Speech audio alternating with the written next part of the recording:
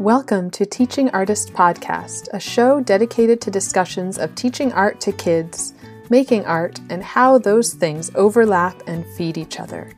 I'm Rebecca Potts, your host, a visual arts teaching artist.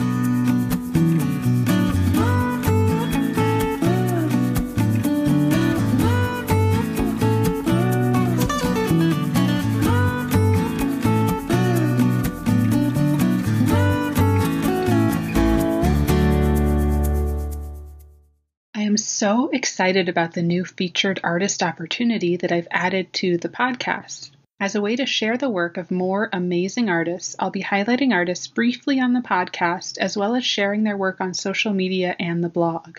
To apply, head over to teachingartistpodcast.com/opportunities. It's a great way to share your work while also helping support the podcast.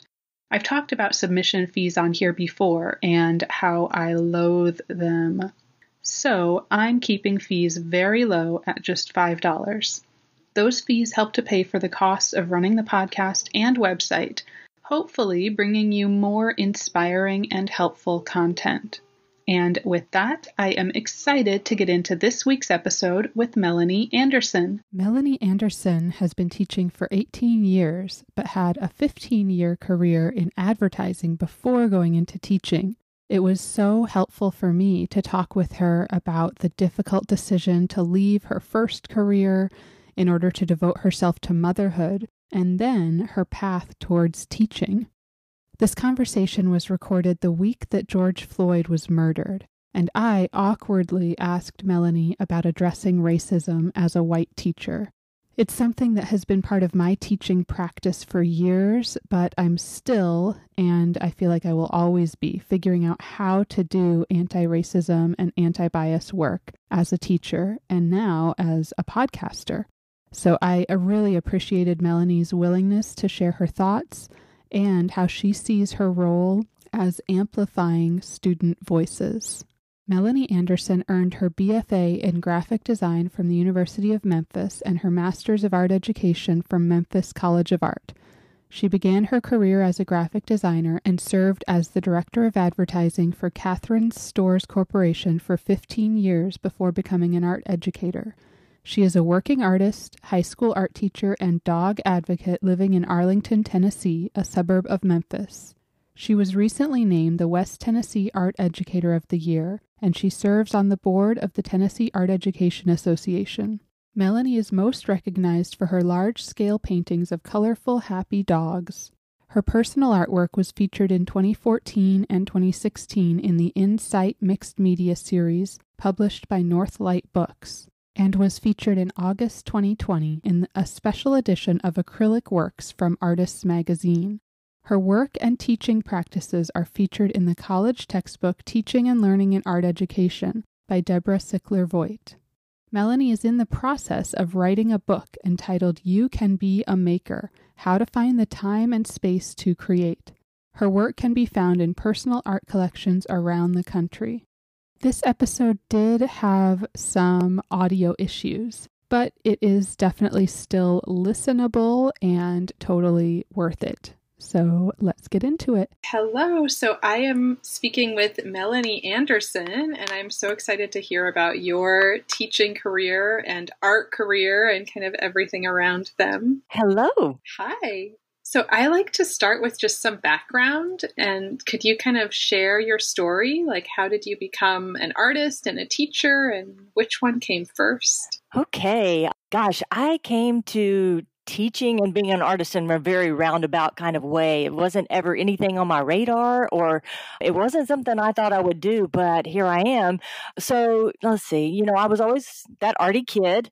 I made art when I was little, and I was a Girl Scout, and so I was exposed to a whole lot of different kind of art making things and earned a lot of badges and did a lot of arts and crafts when I was a kid, which was great. And it kind of made me fearless, as not being afraid to try different things. And so that was, I was definitely that artsy kid. And in high school, I was always that kid that was the person that was the go-to person for bulletin boards or door decorations, or if the football team needed a run-through sign, I was that person. So I'm graduated in 1981, which makes me kind of tail end baby boomer. And we didn't have art classes the way that they were not at all like they are now. Like I had one art teacher and really just one class to take. So I took the class in high school and loved it, but that was it. It wasn't like, now we have 4-year art and, then some, but Yeah. it wasn't like it is now. So art was just kind of part of what I did. It wasn't really who I was. I mean, I was involved with a lot of things besides art. I was a high school athlete and a cheerleader, and I danced. And so, art was a thing I did, but it didn't define me. Yeah, so I didn't plan to be an artist. I didn't plan to be a teacher. Teaching wasn't on my radar. But when I went into college, I didn't really know what I wanted to study. And first, I thought I wanted to be in fashion merchandising. I was inspired by my grandmother, who was an amazing seamstress, and she made like everything my sister and I wore when we were little and in high school. And the stuff did not look homemade. It looked really beautiful. Like it fit like a glove. She was just amazing. And so I thought fashion merchandising. I was always interested in fashion, and I took a semester of that. And I was like, no, this is not for me. Then next I thought, well, maybe architecture. And so I took a drafting class that was awful. Oh my gosh, I was so bad at that.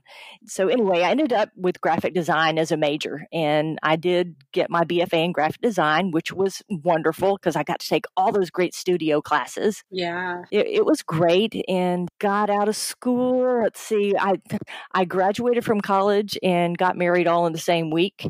And wow. Yeah, it was Week.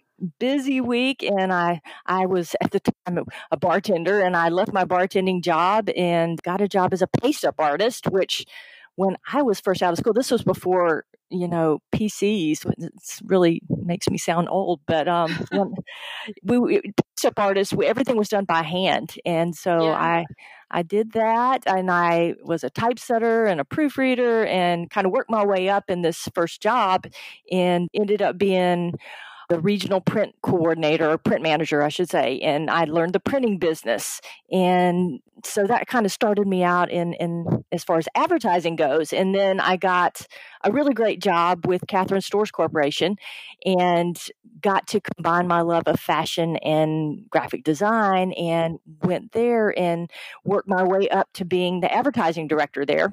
And I worked in that business for a very long time. And that was an amazing job and a very formative time for me. I was in my early to late 20s and into my 30s. And I got to be around so many creative, amazing people. I traveled extensively, and I learned a lot about myself. And I learned, I think that's when I kind of developed my aesthetic awareness. But I wasn't making a lot of art during that time. I was doing like wearable art and jewelry and stuff like that. So I did that for many, many years. And then my husband and I decided that we wanted to start our family, and had my son. I was 33 years old and was really deep into this job and this career that I loved. And it was tough. I'm not going to lie. It was tough to do that. My husband had a home business. He's always worked out of his home. He's in the entertainment industry. And so I would leave for like 10 days at a time. And, a couple, like every other month, I would be out of town, and my poor husband would be at home with an infant. And my son was very colicky. And and it was a tough time. And it took a toll on both of us. And, I had to make a change. And so it was a hard decision because I really had worked hard for that job. And I was really that was my identity I feel like revolved around that position. So anyway, I left that job to be a stay-at-home mom. I did consult with that same company for a couple of years, and staying at home was a really great thing because, as a mom, you want to be there for your child. You don't get a do-over as a mommy. And I wanted to make sure that I didn't mess that job because I think that was the most important job, definitely is being a mom. And So I stayed at home with him, but I knew that I wanted to go back to work at some point, but I didn't think advertising was going to be the thing for me to go back to. And my mom said, "Hey, Melanie, have you ever thought of being an art teacher?" And I was like, "Oh, no. I couldn't be a teacher, My sister was a teacher, and I was like, "No, that's just not for me." But I got to thinking about it. I had been a brownie leader before my son was born just because I thought it would be fun and I wanted to have some way to give back. And the children, the little girls, they related to me pretty well and I really enjoyed working with them. So I thought, well, maybe teaching. Okay. So I sought out the programs around, the universities around me, and nobody offered a master's in art education. So, but I did find out that I could go get my teaching license. So that's what I did. I went back to school for 2 years, got my teaching license, and landed my first job as a middle school teacher, of all things. So that's kind of how I got into teaching. And later I went back to get my master's in art education. But anyway, that's how I got to this. And now I teach high school, and I just finished my 18th year of teaching. So wow. Yeah. I love that. And I feel like I can relate to a lot of that story. Yeah, I had my daughter at 34 and I was already kind of at home because we had moved abroad and I had very little work and no work visa. Oh, wow. But before that, my identity was really wrapped up in like being an artist and teaching art, right, which I just totally abandoned because motherhood overtook me. Right. So I completely relate to that feeling of like, I want this identity, but I also, want to prioritize being a mom and let it overtake you for a little bit. Yes. And I would not take anything for those years I got to spend with my son, just being home with him. That was it was absolutely the right thing to do for me. And I'm sure it was for you too. And I just have never looked back. And it was a hard decision to make, but the best thing I ever did for me, my family, my son, it was great. Yeah. And then how was it going back to school and kind of diving into a new career after, already having a career that you really loved and enjoyed? It was really different, I will tell you, in the time that I was in school the first time. And then as I came back as an older person, I was always, and when you're young and you go to school, there's so much going on and it's new. And, I was very social and, I made good grades, but I could have done better. But yeah, when you go back as an older person, you're more invested. And, I was the curve buster and, was always the one that make my deadline if I have to stay up all night to get this project finished. It was a real different kind of thing going back the second time. And like I say, much more invested, and the grades were a lot better going back. So, but it was, and it was fun. And I love school. I love school, and I love art school especially. So I just ate it up, it was fun. Yeah. Yeah. And was your son still relatively young at that point? Was it tricky kind of juggling being a mom and how did you manage that? It was very tricky. He was, let's see, I guess I went back to school when he was 3. Does that sound right? He was 3 or 4. So I would drop him off at Mother's Day out and go do my classes, come back, do homework and stuff whenever, he was napping definitely had to juggle all of that and, taking some studio classes. And during that time too, you had to figure out, when to make the art and write the papers. And so, that was a tricky time, but it was good. It was really good. Yeah. And did you kind of start because now you're painting these really colorful, beautiful paintings. Did you kind of start that style when you went back to school, or was that later? It was later. When I went back to school, I started doing a lot of portrait paintings, and I was working a lot in watercolor in school. And I did a whole series of paintings of my son and his friends. In fact, my first solo show was called Making Faces, and it was I had done a lot of photography of my son and all his little friends. And, part of the fun thing that we did with them was, I'd always say, hey, give me your silliest face and we'll do all these pictures. And so I turned that into a painting series. And then, I had that show, and then I dabbled in, like some paintings of these very fashiony looking girls. And then I did some abstract stuff. I was all over the board for a while. And then somewhere along the line, I did a painting. I did a great big painting of my little bitty poodle. And it was really a lot of fun. And I enjoyed it so much. I was like, I want to incorporate this into a lesson into my classroom. I was teaching high school by then. And I did, and it was so much fun. I kept painting dogs, and people saw them, and they liked them, and people started asking me to paint their dogs. And then at one point, I said, "Oh, I'm going to paint every breed of dog there is." And so I started, going through the breeds, and I've still not painted every breed there is yet, but I painted a lot now. But it kind of caught on, and people started commissioning me to do portraits for them for their dogs. Some for their children, but not more for their dogs than their children, which I always found interesting. Yeah. And do you feel like your teaching kind of informs your art making at all, or vice versa? Does your art making come into your teaching? I think they go hand in hand.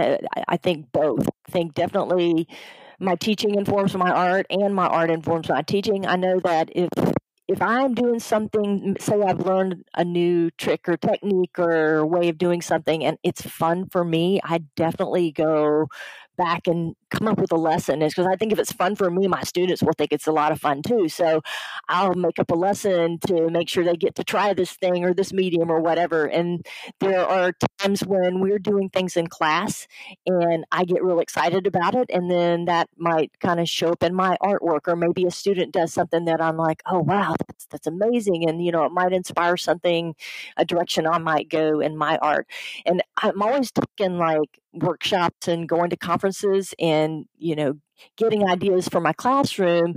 And I know a couple of years ago, actually it was about 6 years ago, I went to this one conference, and this one workshop completely changed the direction of my own personal art. So yes, I think all of it just kind of all goes hand in hand for me. Yeah. And what was that workshop that changed the direction? Could you talk more about that? Yes, I can. It was a workshop. The instructor's name was Nicole Briscoe, and she is a high school teacher, and it was a mixed media class.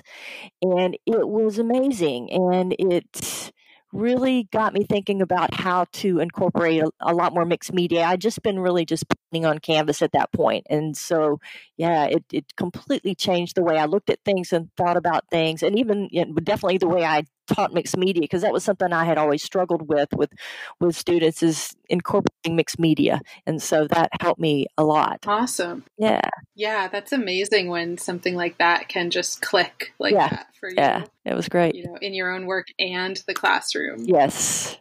And I know you mentioned that you started out in middle school, but you prefer high school? Yes. Middle school was great. I mean, I was just felt so fortunate to get a job right out of college, Right. And middle school was available, and it was great.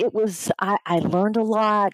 The school that I got hired to teach in was a brand new school. So I got to start the art program, and I was the only art teacher there, which is good and bad, but it was definitely a learning experience. Middle schoolers are a special group, and hats to anybody that is a career middle school teacher. I know what you do, and you are special. But high school is where I ultimately wanted to end up teaching, and it's great. I love high school. Yeah. Yeah. And do you have any kind of tips that you would give a new teacher coming into it? Yeah, for a new teacher, my best tip for you would be organization is key to everything when it comes to teaching art. You have to have your supplies organized, your room organized. You have to teach your kids organization. You have to teach them procedure for getting things out and cleaning things up. You have to teach them how to take care of supplies. You have to make sure they know where everything is stored. Like my room's, labeled with everything, where everything's stored.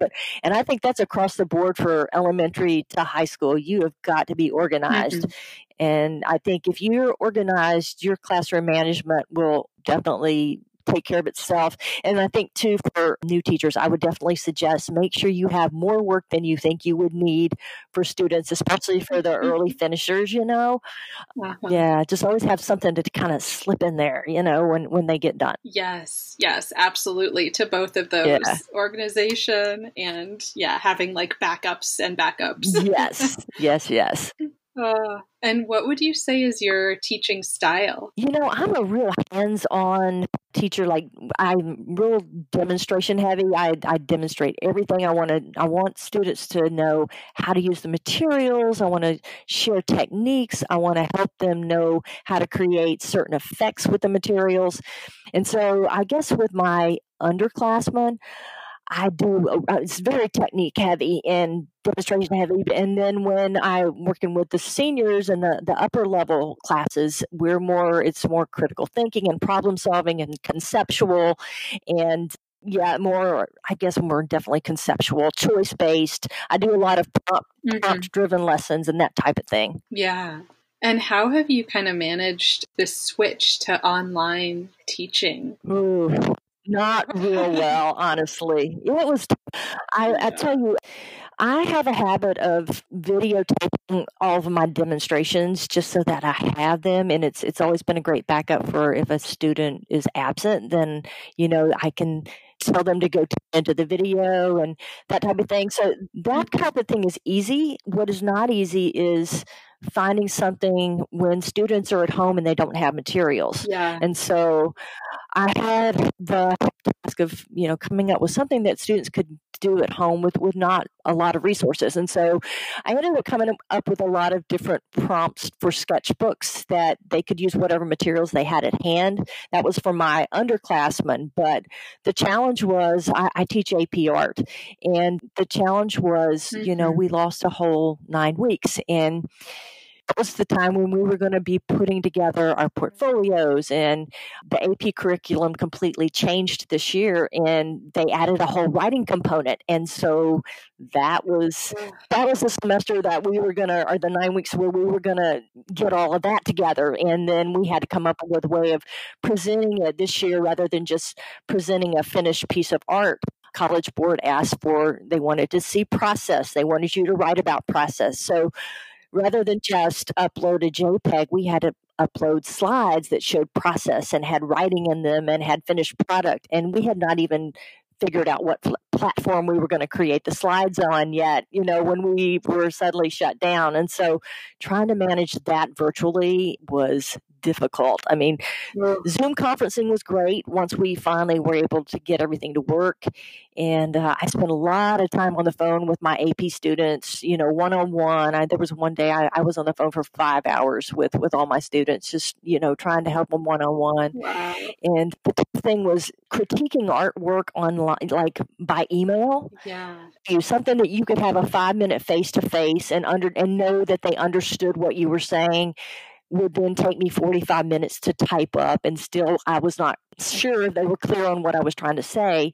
And then, you email stuff and then you might get ghosted for 2 weeks, and it was tough. It was tough.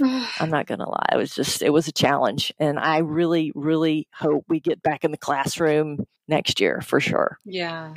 Yeah. And do you know what it's looking like? Is that likely or some sort of hybrid model? No idea at this point. Nobody's, I think we're all. Nobody's saying. So, fingers crossed, Yeah. Yeah. What sort of resources were most helpful? Were you using like Google Classroom? No, we use Schoology. And so that's where all of our students have iPads. And so Schoology we would send out a lot of information on Schoology. And then, like I said, the Zoom conferencing was really great for AP because I was able to, see them all face to face. We were able to talk. And, I think me talking to them face to face is a lot easier, like I say, than trying to send emails out. So, yeah. Yeah, absolutely. Yeah. Crazy. Wow. Yeah. And through all of this, have you managed to keep up your sort of studio practice as an artist? Yes. In fact, this quarantine is great for my studio practice. Yeah, more time than I've ever had probably in my life. And I've been able to, work on my commission work, but definitely explore a lot of things that I don't get to do normally. And that's been amazing. So yeah, I've definitely kept that up and started a couple of new projects on top of that. So yeah. Amazing. Yeah. Yeah. And do you have a studio outside of your home at all, or is it normal that it's like just at home? I have a studio at home.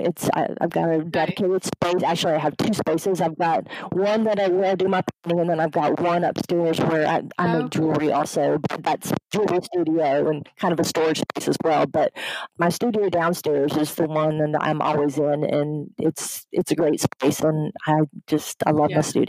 So I feel blessed to have a dedicated space because I didn't used to have a dedicated space, and so it really makes a difference when you can just leave everything out and working on the kitchen table. But if you've got to work on the kitchen table, you work on the kitchen table. Yeah. That's what I used to do. Yeah, you do kind of do what you have to do. You do, yeah, for sure. Yeah, it's interesting because I talked to some artists who have, like, before all of this, they felt so, excited that they had dedicated themselves to having an outside studio that's like this extra thing that's, I'm paying for the studio space to really be a professional artist. But now it's like, it's not at home. Right. Maybe it's closed or it's harder to get to or it's, not as safe. Right. So, yeah, I'm glad mine is here. Yeah. And could you maybe describe your work for someone who hasn't seen it? Yes. It's always a tricky thing. Yeah. So I paint these really large, colorful, expensive dogs for the most part. I put some cats, but it's mainly dogs. And I call them happy dogs. I like it when my art can make someone else smile, and I like to share my love of my dogs. And if somebody else loved their dogs, I'd like to be able to share that joy that I get from just being around these amazing creatures. Yeah. Oh, nice. Do you have any really big sort of influences within your artwork? Are there any artists that you just love, or is there something else that influences it? I know the happy dogs. The happy dogs, yeah. Well, I have two dogs that I live with, Lizzie and Penny. So, they're big influences on my work. Like, when I do my work, it's a lot of things like dogs do. Like, if they're laying on their back and they want to belly rub, or, it's just, I've got a lot of things that I've done, like I said, just silly things that they do. I've got one in my bathroom with my dog's pooping, which, okay, that's crazy, but, it's what dogs do, So dogs are big influences. As far as artists go, I love portrait artists. There's so many amazing artists that, I love their work. And just, there's so many great artists on Instagram. I follow so many artists, and every day I'm just so inspired by, you just open up Instagram and boom, there you go. Inspiration is everywhere. Favorite good artists historically would be John Singer Sargent for sure, and I love Matisse is one of my favorite artists, and I love the pros just because their use of color is so amazing, and I love color so much. But those are my main influences, and then I've got friends that are artists that really inspire me. My students inspire me. I just think inspiration is everywhere, Absolutely. Yeah. Yeah. And I know you do a lot of commissions. You also you work with a gallery. Yes. Is that right? Yes. There's a gallery in town, T. Clifton Gallery. I work with them on placing artwork in St. Jude Hospital and just some local businesses and things. I work with them. And then there's a shop. We have this amazing arts district called the Broad Avenue Art District, and I've got in a shop there called Raymond Broad. And so I feel really happy that I get to share my work in that way as well. Yeah. And would you be able to talk more about how you kind of seek out those opportunities, or how that, for an artist that's more emerging, like how to begin those relationships? I think it all starts with telling people that you're an artist. Yeah. And it's really hard for me to do in the beginning, like to own that, So I think you've got to own that you're an artist. Let people know, if you are creating art right now, social media, I mean, we just have such a great tool at our disposal that wasn't around when I first started. So it wasn't as easy then. Now you can just post whatever you're doing, you can put your process, and people are very interested in what artists are doing. And, I think it's so much easier now. But I think networking is so important. You network with your artist friends, network, I started on Broad Avenue and just, talking about what's in their shop and let them know I'm an artist. And then one thing leads to another. And, then you end up working with people. And yeah, I just think networking's huge. And then social media is fantastic. And, seek out shows where they're called artists. Yeah, what have you got to lose? Just apply for everything. There's a lot of contests, things that are sponsored by things like Artist Magazine and North Light Books, and there's all that type of thing you can apply for. And, like I say, you don't have anything to lose. Just send your work in, apply for everything. Yes. Oh, I love that philosophy. Just apply for it. And I hear so much this sort of fear of rejection. Yeah. But I keep telling others and also trying to tell myself, you can't succeed. You can't get an acceptance if you don't apply. It's true. It's going to be 100% rejection if you never apply. So true. So true. Yeah. And art's so subjective. You just can't take not getting what you want right away. It just, one day it'll happen. There's a residency that I have applied for probably for 6 years in a row, and so I'm still fine, it's okay, they only take 3 people in the whole nation, so hey, one day, we'll see, Yeah, just keep putting it out there. Absolutely. Yeah, and then there's also this idea that you're applying and the curators are seeing your work, and they might, there's so many things that goes into every call that it's your work might not fit this show or this opportunity, but the curator sees it and says, I'm going to put that in my database or the back of my head for the next one that this is suitable for. Yes. I think the more you can put yourself out there, the more opportunities you'll have, definitely. Have there been any really good resources that have kind of helped you along the way with the art career? I would just say social media more than anything. I think that Facebook is where the majority of my clients come from. I mean, really, Facebook. I've got followers on Instagram. It's a different group of followers. My Instagram is totally different than my Facebook followers.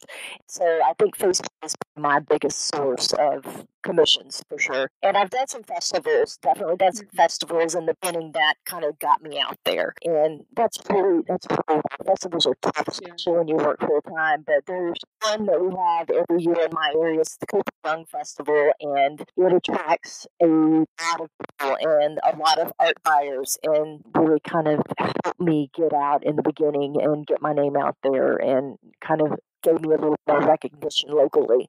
So that was a good thing to do. Yeah. And how was that, the first time you did it? Because I know that there can be a lot of sort of setup and prep for those. It was a lot of work because I had to figure out how to set it all up. At a festival like that, it's a lot of low grab and go things. And so, there's some artists there that will sell your more pricey works of art, but I had a ton of prints mounted on canvas, and I had to figure out a way to hang them all, and I had my tent and the setup. It's like a 5:30 a.m. setup. There's my family that puts up with me, but we got there, got it set up. The first time I did was fantastic. I actually did it with my friend, and we had a great day and sold a lot of artwork. And the next year, I had a booth myself, and another successful festival. And then I had a call, get my card that you wanted custom commissions after that. So. Well, festivals are hard. The ones that I usually just go on festivals, 3-day festivals, that's tough. I don't think that's for me. But maybe if I did it full time and that's what I did, maybe it would be different. Yeah. But as a teacher, one day is good. Yeah. Yeah. Yeah, I've never done one. It seems like a lot of work. But it is. It is.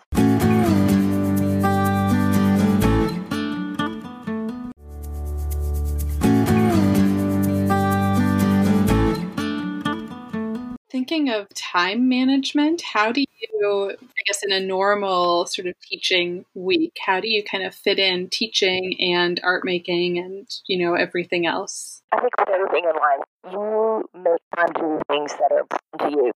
And art is definitely very high on that list. I have a studio space in my classroom, and so I've got projects always going at school. I've got projects going at home, and those got sketchbooks and things. And I try to make time to make art every day if I can of my own. But realistically, that's not always going to happen. And some days I'm tired, but I do try to make art, and I usually have a reading list of commissions, so that definitely motivates me to come home and do the work. But a lot of them start something at school. If my students if I've given all the instruction for a lesson and I've helped everybody and they're in production mode, then I may scoot on over to the easel and do a little bit of work.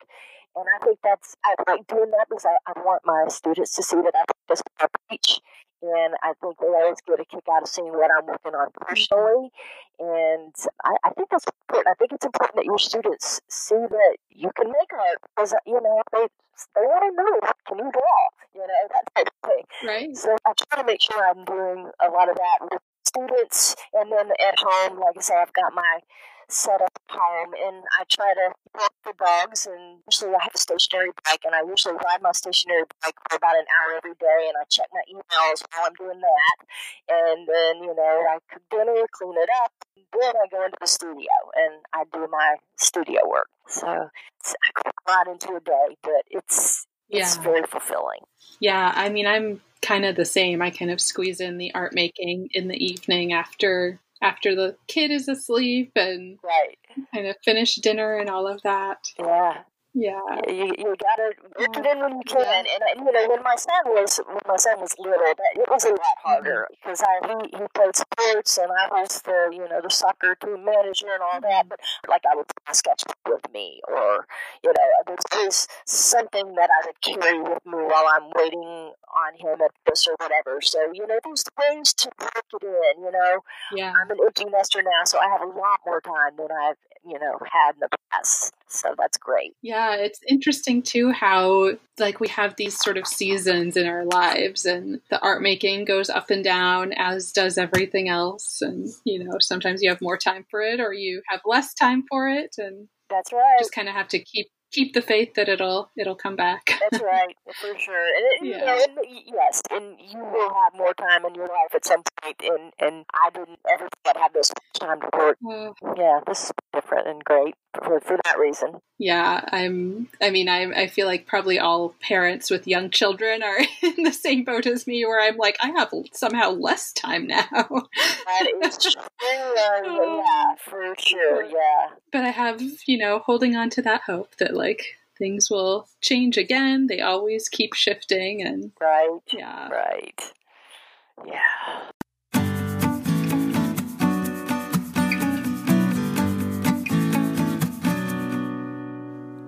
I haven't really asked this question before, but I've really been puzzling how to address racism as a white teacher. Yes. In my classroom. Yes. And I'm not sure how to do it, but I thought maybe I would ask, have you been thinking about this? And what? I have. What do you kind of already do, I'm sure, and what do you think you might change? Yeah. So, yes, that's throwing the hard questions at you. It's okay. Here's the thing. As an AP studio art teacher, or as any kind of art teacher, I think it's our job to help our students find their artistic voice.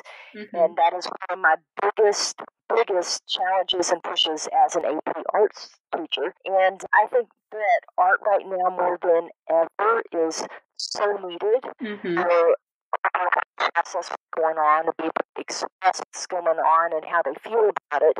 And I think that is our job, our teachers, to facilitate that and make sure our students have a way to express what they're feeling. And like I said, we need to be facilitators of all of this, and we need to be showing artwork that addresses what's going on. And I know that my AP students, I had a student last year who her portfolio was about stereotypes. And it was a very powerful body of work and really opened up a lot of conversations in our school and very meaningful conversations. And her art, what she was doing is beautiful. The pictures were gorgeous. But they had a word about the head, the question mark. And the first one she did was ghetto with a question mark. And then her second one was felon with a question mark. And she was painting classmates. And like I said, it was all stereotypes. And she had a whole list of stereotypes that she was wanting to address. And it really gave some disgust to it and her body of work. But that was the whole point, is, we wanted to create a little discomfort. Mm-hmm. So I think those are the kinds of things we've got to do. We've got to encourage our students to address the hard issues and to use their energy because and we just have to figure out how to use it. And I think as art teachers need to help with that. Yeah, absolutely. And I've seen through this entire time with students learning at home from a distance, I keep hearing over and over just how much it's helping them process emotions around that and trauma, and just hoping that art can continue helping them sort of process. Yeah. But also I love the idea of that our job is to help give them that voice and help them figure out how to share their voice. Yes, and I just think that we can use our art for healing. I think now more than ever, the arts are needed for healing and like I said, expressing your hurt and your feelings. And so I think what we do is very valuable right now, especially. Yeah. And I keep thinking about how we're going through these sort of historic times and looking back in 20 years, like what are my students going to remember and what's my daughter going to remember? And hopefully some of the art that's kind of lifted them through this will stick in their brains. Yes, hopefully. Yeah, it's definitely trying times right now. And I just hope maybe art can help them process some of this for sure. Yeah. Is there anything else that you would want to share about your teaching or your art making? And then I have a couple of just sort of fun get to know you questions. Let's see. So, in this quarantine time, I have had a chance to, I started writing a book last year. Ooh. And it is about, the name of it is You Can Be a Maker, How to Find the Time and Space to Create. So I started a couple years ago. I had a lot of people asking me, art teachers specifically, like, Melanie, how do you find time to make art, after you've taught all day and, you're a mom and a wife and all that. And I started thinking about, what is it that I do? And I started writing things down, and I ended up just a pretty big list of all my little tips and tricks for how I work art into my daily life. And so I wrote this book about it, and I had it pretty well ready to go. And recently, I was on a long bike ride and got to think about things, and I decided I wanted to add some contributors. And so I've reached out to a lot of artist friends and that I respect their work and have asked them to also give me their tips and tricks and, show their space and their product and all that type of thing. And so I'm going to add that into my little book. But I hope that I can have my book ready hopefully in 2021. So that's something I've been doing that I'm pretty excited about. Yeah, so I can't wait to get that all wrapped up. Yeah, that's amazing. You'll have to let me know when it comes out. That's awesome. Okay, I will, for sure. Yeah. Yeah, I want to read it and then share it. Okay, sounds good. Yay. And is there anything you're kind of curious about right now? I am curious so many things. Artistically, I am been looking at a lot of better doors. I want to learn how to be really loose with these doors and that type of thing. So I've been working on that and pissing around at that. I've been working on figure drawing. I think that's something we can always brush up on and be better with. I have a little art tribe who do weekly art making sessions, and until quarantine hit, we were doing figure drawing sessions weekly. That kind of stopped. Now we're kind of getting together, and we're getting together and just making art, and we're all kind of sharing different things. Like 1 week we might do weaving, 1 week we're drawing, and the next week we're painting. And so I'm curious about a lot of things, and I want to learn a lot more things, and just keep acquiring skills and knowledge, Yeah, that's great. And really just fun question. What is your go-to order at your favorite restaurant? Fish tacos and salsa. It's funny how often that is the answer. Right? What goes wrong with fish tacos? We have some amazing ones at this restaurant that we frequent, and oh my gosh, that is just, my husband will call and say, hey, I'm going to be by, the place. Can I get some fish tacos for you? And I'm like, oh, of course, always, Yeah, love them. So good. Yes, and I'm in LA, the, center of tacos. Yes, for sure. Gotta come visit. I was in San Diego last year for an AP art conference, and my husband went up to LA. He was out with me, and so we had some great tacos while we were in San Diego. It was fantastic. So Oh yeah. And I would love to come to LA at some point. I'll have to look it up when I get there. So yes, do absolutely. Yeah. And is there anybody that you would want to thank or give a shout out to? Yes, gosh, there's so many people. Definitely my husband and my son who have put up with all the crazy over all the years, like I say, early morning setups and a lot of funding for themselves when I'm working on earnings, and they're great at that. And my mom and dad have always been my biggest supporters and still are just my cheerleaders. And I have a great school system, the Arlington Community School System that I work for, from the top down. My principal, Chris Duncan, vice principal, Diana P., and then my visual arts teachers that work with me, Carol McTire and Leanne Wilson.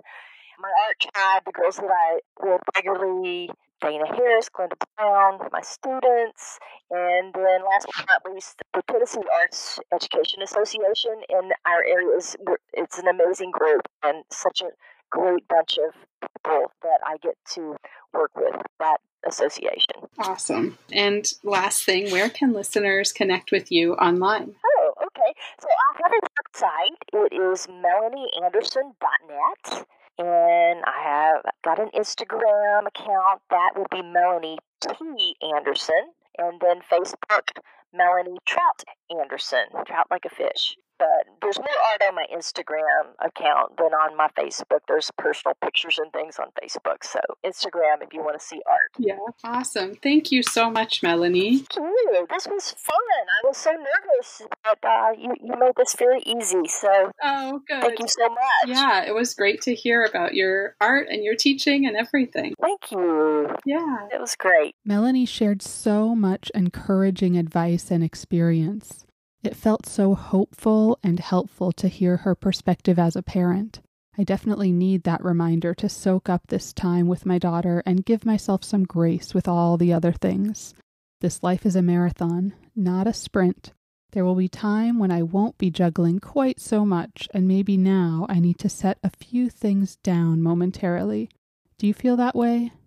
Melanie also talked about the book she has been working on, which sounds so exciting. Keep an eye out for her book. And check out the blog post for this episode for a short video about the student project Melanie talked about, which looks at stereotypes.